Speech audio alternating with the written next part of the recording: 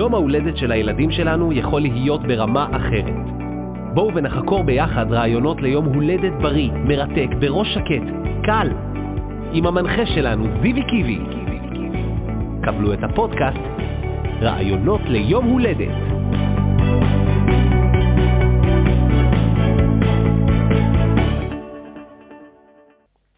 שלום, שלום, שלום, אני זיו רביב, ידוע בכינויו זיוי קיבי, אבא לשלושה ילדים, ואני אהיה המנחה שלכם. זה הפרק השלישי בפודקסט רעיונות ליום הולדת.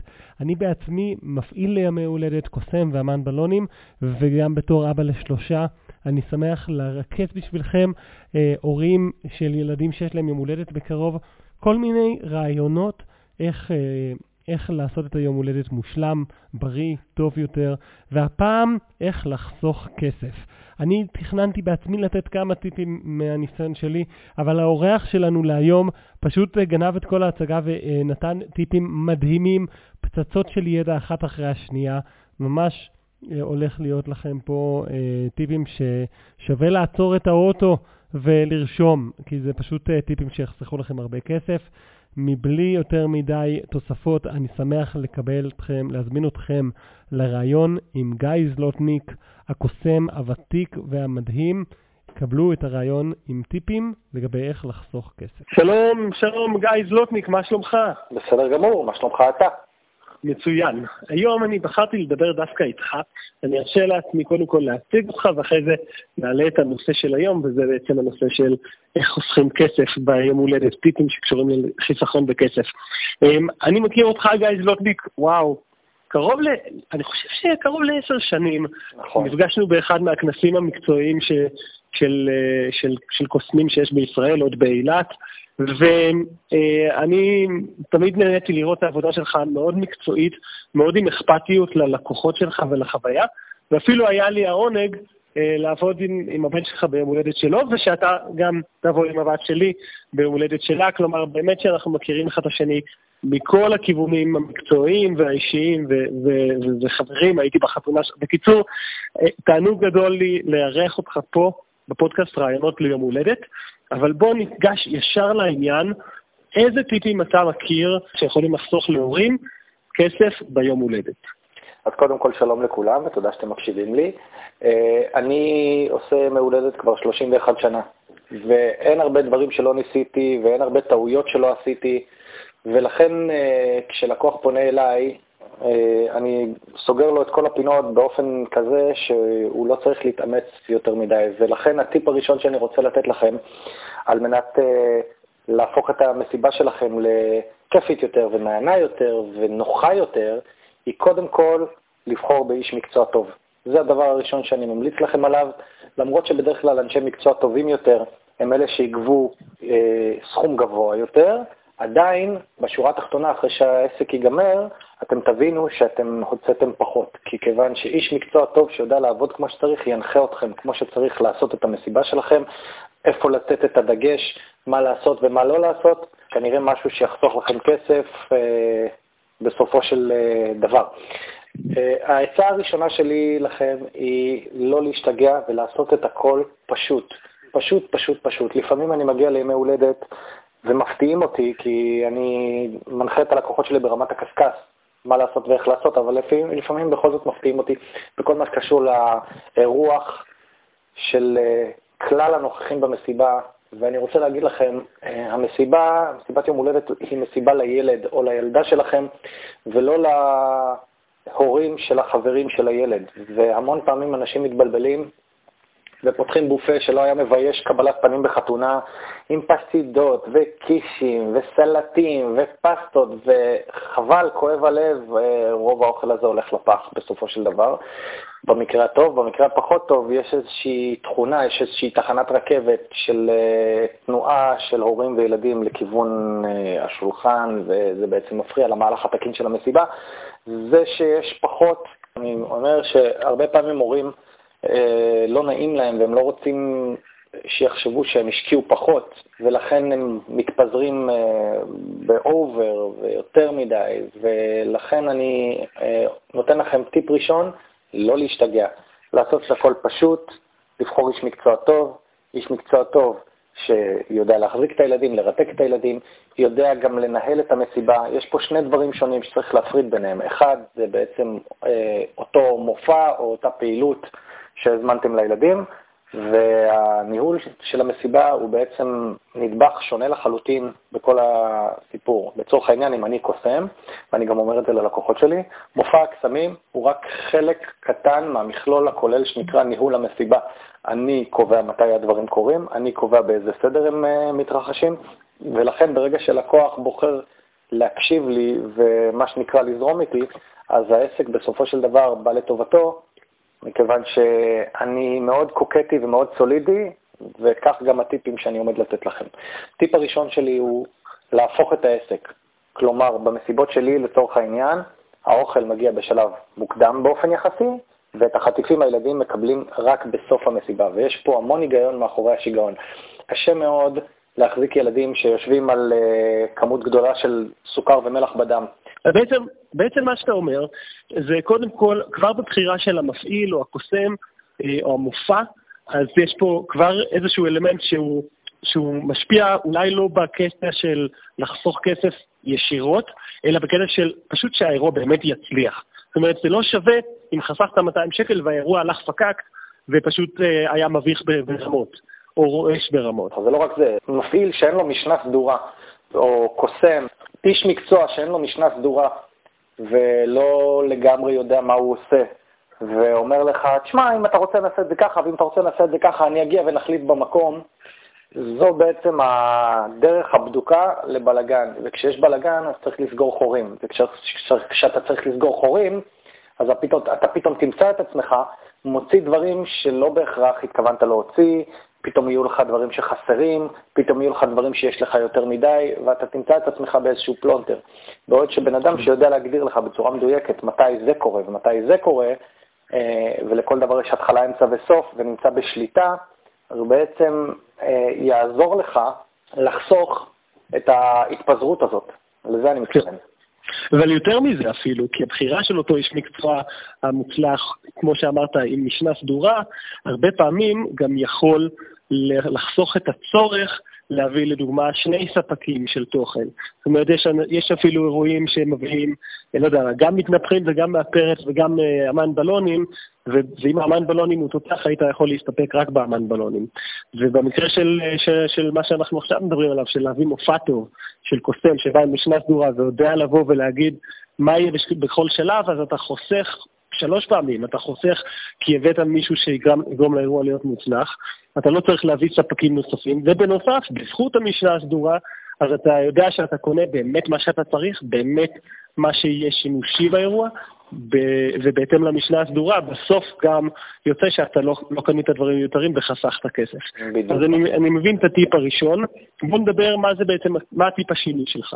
הטיפ השני שלי, וזה באיזשהו אופן מתחבר לטיפ הראשון, הוא לדעת בדיוק מה קורה ומתי. לצורך העניין, בימי הולדת שאני עורך, הפסקת אוכל נמשכת בדיוק 10 דקות, ואת החטיפים הם מקבלים בדלת בדרך הביתה, ואז חוסכים 4 פעמים.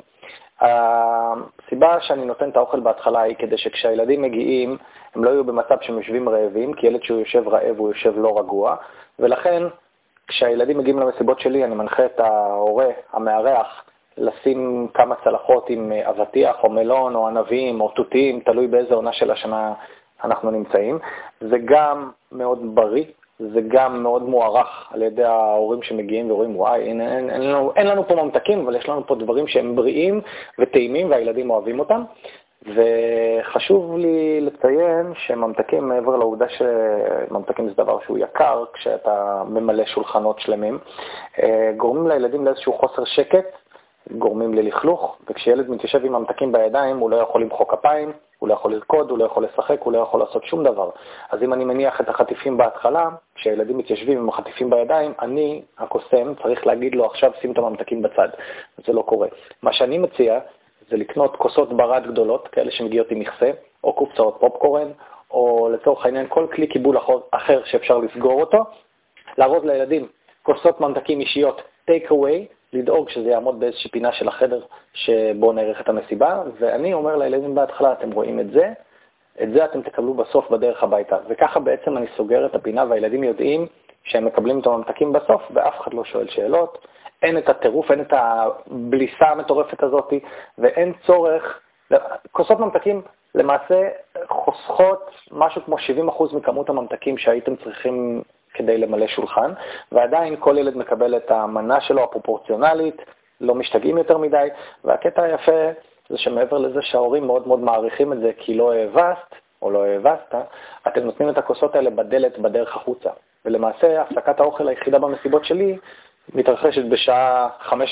אם הילדים הוזמנו ל5, אז בעצם אני עושה את קבלת הפנים, מזמין את ילד יום ההולדת, עושה סביבו את ההילולה ונותן לו את הכבוד המגיע לו, ואחרי משהו כמו רבע שעה של משחקי תנועה, הם עוצרים כדי לאכול. כאשר אוכל זה שוב פיצה וטרופית.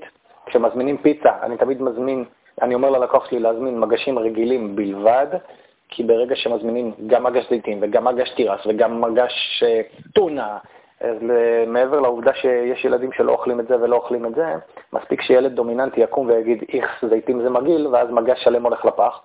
טרופיות זה דבר שהוא מאוד מאוד זול וגם קל מאוד לשלוט בו, יש התחלה, יש אמצע, יש סוף, ומגשים רגילים זה בעצם המגשים הזולים יותר ללא תוספות. מעבר לזה אני ממליץ מאוד לכל מי שמזמין פיצות למסיבה להיכנס לאתר של זיוי קיבי. יש שם את הפיצ'ר הגאוני שנקרא מחשבון פיצה, שמקלידים בצורה מאוד מאוד פשוטה את כמות הילדים, עם אחים, בלי אחים, עם הורים, בלי הורים, והאפליקציה הזאת פשוט תגיד לכם בדיוק כמה פיצות להזמין, והפסקת אוכל לא צריכה להימשך יותר מ10 דקות. אם בא לכם להיות יצירתיים, תנו לילדים עם זה קצת מלפפונים או עגבניות, חתוכים לרצועות, וזהו. לא צריך יותר מזה, ובזה נגמר העניין, וחסכתם. כי פיצה זה מוצר שהוא זול יחסית. כוסות ממתקים, זול מאוד. קצת פירות בקבלת הפנים, זול מאוד. לגבי ההורים, כמו שאמרתי מקודם, הורים מגיעים מאיזושהי סיבה ונשארים עם הילדים, למרות שבאופן אישי מזמינים אותי למסיבת יום הולדת בגן או בכיתה של הילדים שלי, אני שם את הילד והולך לענייניי וחוזר אחרי 1.5 שעות, אבל אם מאיזושהי סיבה אנשים בוחרים לשבת, אז אני מציע פינת קפה תה, שתייה קרה, פירות, ואם אני מוציא מעבר יותר מזה, אני גם הייתי ממליץ לעשות את זה אחרי שאיש המקצוע שלכם התחיל לעבוד ומאחורי הגב של הילדים, ולא להשתגע. המסיבה היא עבור הילדים והחברים של הילדים, לא בשביל ההורים שלהם. יפה, אני ממש נתת פה אוסף של טיפים שכל אחד מהם אני מוכן לחתום עליהם, וחלק מהנושאים שהעלית, גם דיברנו עליהם בשבוע שעבר, הנושא של הכוסות הנסגרות. באמת שאנחנו רואים הרבה אירועים במקצוע שלנו, אז יוצא לנו לראות גם עד כמה זה מהותי, אבל פשוט הבית נשאר נקי, וזה חיסכון של הרבה זמן וחיסכון גם של הרבה כסף, כי הכמות של הממתקים שנכנסים לתוך הכוסות האלה היא באמת מדודה. אבל אני חושב שהצורה שאתה עושה את זה היא עוד יותר גאונית, כי בעצם הילדים אין להם ריפיל, אין את הצורך הזה שהם יבואו לקערה מרכזית וימלאו בעצמם עוד פעם ועוד פעם ועוד פעם, שזה כמובן עולה הרבה יותר כסף לנהל את כל הכמויות האלה, כי בעצם הם לוקחים את הכוס ולוקחים אותה הביתה, זה חיסכון גם בכסף וגם בניקיון של הבית, פשוט זה מתכון מנצח. יש עוד עניין עם הכוסות האלה, כשלוקחים 30 כוסות וממלאים אותם בממתקים, ומניחים אותם צמודות אחת לשנייה בפינה של החדר, הרבה פעמים אמהות אומרות אני רוצה שיהיה שולחן יפה. השולחן הופך למאוד מאוד יפה כששמים 30-40 כוסות עם ממתקים בפנים, כי ממתקים זה דבר שהוא צבעוני, אז אתה גם סוגר את הפינה של קישוט של השולחן. נכון, זה באמת נראה מאוד טוב, ולגבי הפיצות, אז באמת יש את האתר כמה פיצות co.il, אפשר לחפש בגוגל כמה פיצות להזמין ליום הולדת, וזה בעצם מחשבון שהרמתי במטרה לעזור להורים וגם לקוסמים אחרים, כדי שיהיה בעצם מצב שלא קונים פיצות מיותרות, כי ממש זה חבל, כואב הלב כשרואים בסוף אירוע 3 מגשים ספר, וואלה, להקפיא 3 מגשים של פיצה בתוך הפריזר זה לא איזה משהו שהוא פשוט, לא לכל אחד יש מקום ספר לכל כך הרבה מגשים, ובינינו יש גם מצבים שאנשים זורקים את הפיצה, זה גם לא איזה מזון סופר בריא שחייבים לשמור שאריות של פיצה לשבועות קדימה. אפשר ליהנות בפיצה ביום הולדת, זה נחמד וכיף, אבל לא חייבים להגזים בכמויות. וזה כמובן גם משפיע על כמויות של כסף. גיא, נתת כמה וכמה טיפים, אבל אני רוצה לדעת בעוד איזושהי נקודה שהיא קרובה ללבך. וזה הנקודה של ימי הולדת עם יותר מילד אחד. זה משהו שכמובן באופן טבעי קשור לתקציב של ההורים, ויכול לעזור עם התקציב של ההורים. הדעה שלך המקצועית, למי זה טוב, מתי זה טוב, ואיך אתה מסתדר עם התופעה הזאת? ימי הולדת משותפים זה משהו שאני מאוד אוהב מכמה סיבות. ואם אני אסתכל על זה קודם כל מהעיניים של הילדים, ילדים, בעיקר בגיל הצעיר יותר, מחכים ליום הזה בערך כמו שאנחנו מחכים לחופשה שזמנו בתאילנד, ולא ישנים בלילה, ומאוד מאוד מתרגשים, ולפעמים מאוד מאוד קשה להם להכיל את ההתרגשות, וכתוצאה מזה אתה יכול פתאום לראות ביום הולדת ילד רץ בטירוף, או לא מוכן לקום להשתתף, או משתתף ומתנהג בצורה אקצנטרית כזאת, שלא מאפשרת לאיש המקצוע לעבוד איתו כמו שצריך. אז ברגע שהוא חוגג עם חבר או חברה, אז הרבה יותר נוח לו, כי הוא בעצם מקבל קונטרה, והחששות מתפיידים, וקצת יותר נעים לו. איש מקצוע טוב ידע לערוך יום הולדת ליותר מילד אחד בלי שום בעיה. אני חוגג רוב ימי ההולדת שלי, בגלל שאם להודות על האמת, אני לא איש מקצוע זול, אני יקר, ולכן רוב ימי ההולדת שלי הם ימי הולדת לשני ילדים, לשלושה, וגם יצא לי לחגוג ל5, ואפילו בר מצוות קבוצתיות כבר עשיתי. אבל חשוב לציין שכשאתה חוגג עם חבר, או כשאתה חוגג עם חברה, אז באופן אוטומטי וטבעי, כל ההוצאות נחתכות בחצי, ובמקום להוציא סכום מסוים, אתה מוצא את עצמך, מוציא חצי ממה שבחרת להוציא. ומעבר לנושא הזה, יש עוד איזושהי נקודה ששכחתי להצביע עליה, והיא נושא המיקום של המסיבה. נושא המיקום של המסיבה, יש טרנד שנקרא חדרים להשכרה, במתנסים, בבתי ספר, לפעמים גם בבתים משותפים, ובמרכזי נוער, ובמועדונים למיניהם, והעלות הממוצעת של חדרים כאלה היא בין 500 ל-800 שקלים, ואפילו קצת יותר, תלוי איפה אנחנו נמצאים בארץ. חשוב מאוד לציין שאיש מקצוע טוב וחסכוני ידע גם לערוך את המסיבה שלכם בבית, ויחסוך לכם לצאת מהבית, ויחסוך לכם את השקלים האלה, ועדיין הבית יישאר בבית. כשאני מדבר עם לקוח, והוא אומר לי איפה, ואני שואל אותו איפה המסיבה עתידה להתקיים, והוא אומר לי שהוא צריך לבדוק, כי הם שוכרים חדר או מועדונית, אני ישר שואל למה לא בבית. ואני יודע שאחד הדברים שאנשים מפחדים מהם, זה שיבואו כל החבר'ה מהגן, וישברו להם את הקירות, ביחד עם ההורים שלהם והאחים הקטנים, ואני אומר, לא, אתם תדעו לעשות את הדברים כמו שצריך, ולהזמין את האנשים בצורה הנכונה, ולייצר סביבת מסיבה שהיא נעימה וסולידית, וחסכתם עוד בין 500 ל-1,000 שקלים כמו כלום. אז אני אחזור רק בקצרה, גם לקחת שני ילדים זה משהו שהוא נפוץ, שני ילדי יום הולדת ולעשות אירוע לשני ביחד זה משהו נפוץ, ואתה מצליח להתגבר על לתת לכל אחד את התחושה שהוא הגיבור והוא המלך של היום הולדת ונסיך היום הולדת והכוכב. אז זה משהו שאנחנו מנוסים, ובאופן אישי אתה עושה את זה אפילו הרבה פעמים, וזה עוזר תקציבית ללקוחות וזה נהדר להורים. מעודד אותם לעשות עם עוד חבר או חברה. שזה גם כמובן עם היתרונות חוץ מכסף, אז גם היתרון של לחלוק את החוויה עם ילד אחר, וזה יכול להיות מאוד משמעותי בסיפור החיים של אותו ילד. וגם מבחינת המיקום, שזה נושא שגם דיברנו עליו ארוכות לפני שבועיים, אז בעצם כן, אפשר לעשות בבית, ממש בכל סלון, ומישהו מקצועי כמוך גיא, יודע איך לגרום לזה להיות ממש הצלחה. תודה רבה על כל הטיפים, באמת טיפים מניסיון מדהים שלך ושל ההורים שחוגגים איתך. אני בעצמי שמח להודות שהאירוע שעשינו איתך היה מתוקתק בצורה מושלמת, ועשינו אותו בבית ולא פחדתי לעשות אותו בבית. אני רוצה שתספר לי קצת, גיא זלוטניק, ספר לי איזה אירועים אתה עושה, מי צריך לשקול לגבי השירותים שלך ואיפה אפשר ללמוד עוד לגביך. אוקיי, אז אני עושה ימי הולדת לכל הגילאים, החל מגיל 4 ועד בכלל. יש לי מופעים לילדים, יש לי מופעים לנוער, יש לי מופע נפרד למבוגרים ולגיל השלישי, ויש לי גם מופע שהוא מופע לאירועים משפחתיים גדולים, שהוא נקרא מופע walk around, שזה בעברית לעם מופע שמסתובב. אם אתם עורכים בר מצווה, ברית, קבלת פנים, אירוע קוקטייל, אירוע חברה, ויש לכם כמות גדולה של אנשים שיושבת סביב שולחנות, אז אני בעצם סוג של מופע שמסתובב, וכל שולחן מקבל ממני קטעים פרטיים, וכל זה קורה תוך כדי שאנשים אוכלים, שותים, והאירוע לא צריך לעצור אפילו. זאת אומרת, סוג של אטרקציה שקטה שעושה המון עניין בלי לעשות עניין. אני קוסם קומי, גם המופעים שלי לילדים וגם המופעים שלי למבוגרים, מופעים כלילים מאוד, מצחיקים מאוד, אבל יחד עם זה מאוד מאוד אינטליגנטים. אני שומר על רמת אינטליגנציה גבוהה בכל המופעים שלי. אני מופיע כבר 31 שנה. אני זכיתי באליפות ישראל בקסמי סלון פעמיים ברציפות, במקום הראשון ב-2009 וב-2010. בעברי הייתי אגודת הקוסמים כמעט 3 שנים, ואני היום נחשב לאחד מ-30 קוסמי הילדים הטובים בעולם. עוד אפשר לקרוא ולראות חומרים עליי באתר האינטרנט שלי, niceguy.co.il, nice guy איש נחמד, או בעמוד הפייסבוק שלי, גיא זלוטניק, חוויות מלאות וקסם אישי.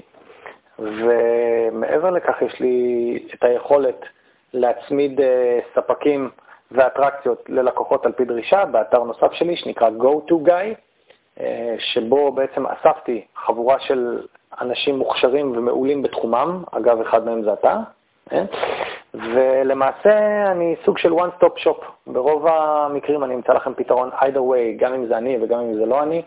המון שנים של ניסיון, המון שנים של עבודה, גם בארץ וגם בחוץ לארץ, וזה מה שאני עושה.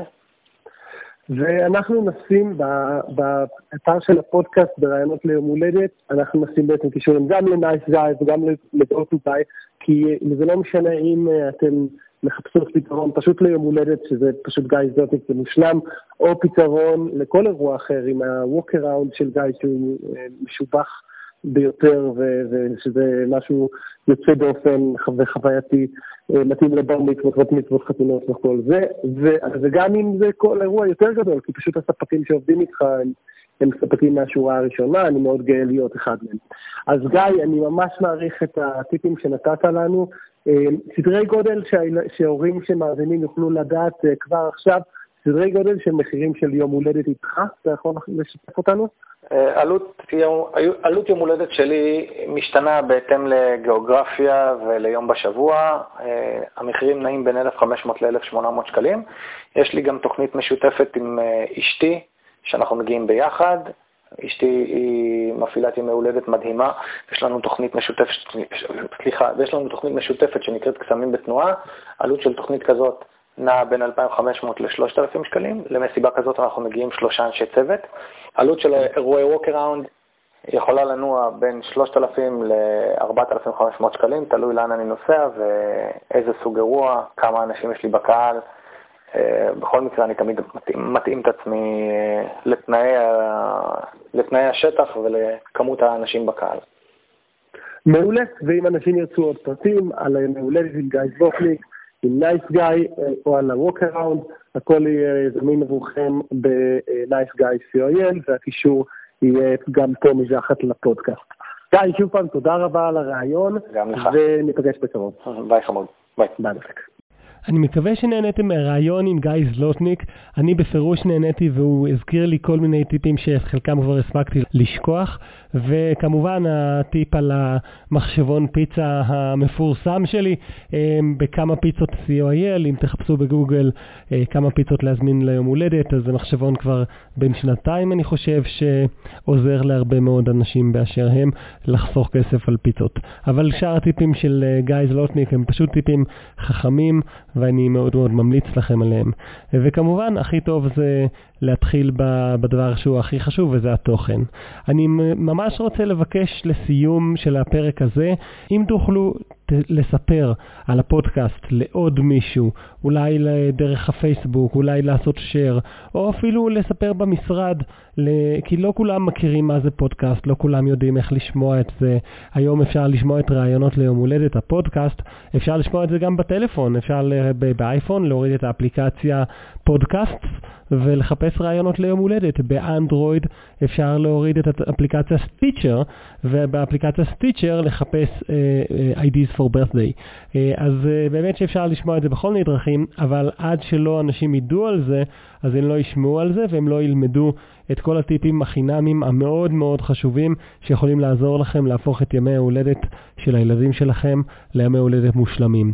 תודה רבה על ההאזנה, וניפגש בקרוב בשבוע הבא, או בעוד שבועיים, מכיוון שיש השבוע הבא כנס קוסמים גדול, אז אני דואג להכשרה המקצועית שלי ואני אהיה שמה. אני מאוד אשתדל לפרסם פרק כבר בעוד שבוע, ואם לא בעוד שבועיים, התנצלותי מראש. תודה על הסבלנות וניפגש בקרוב.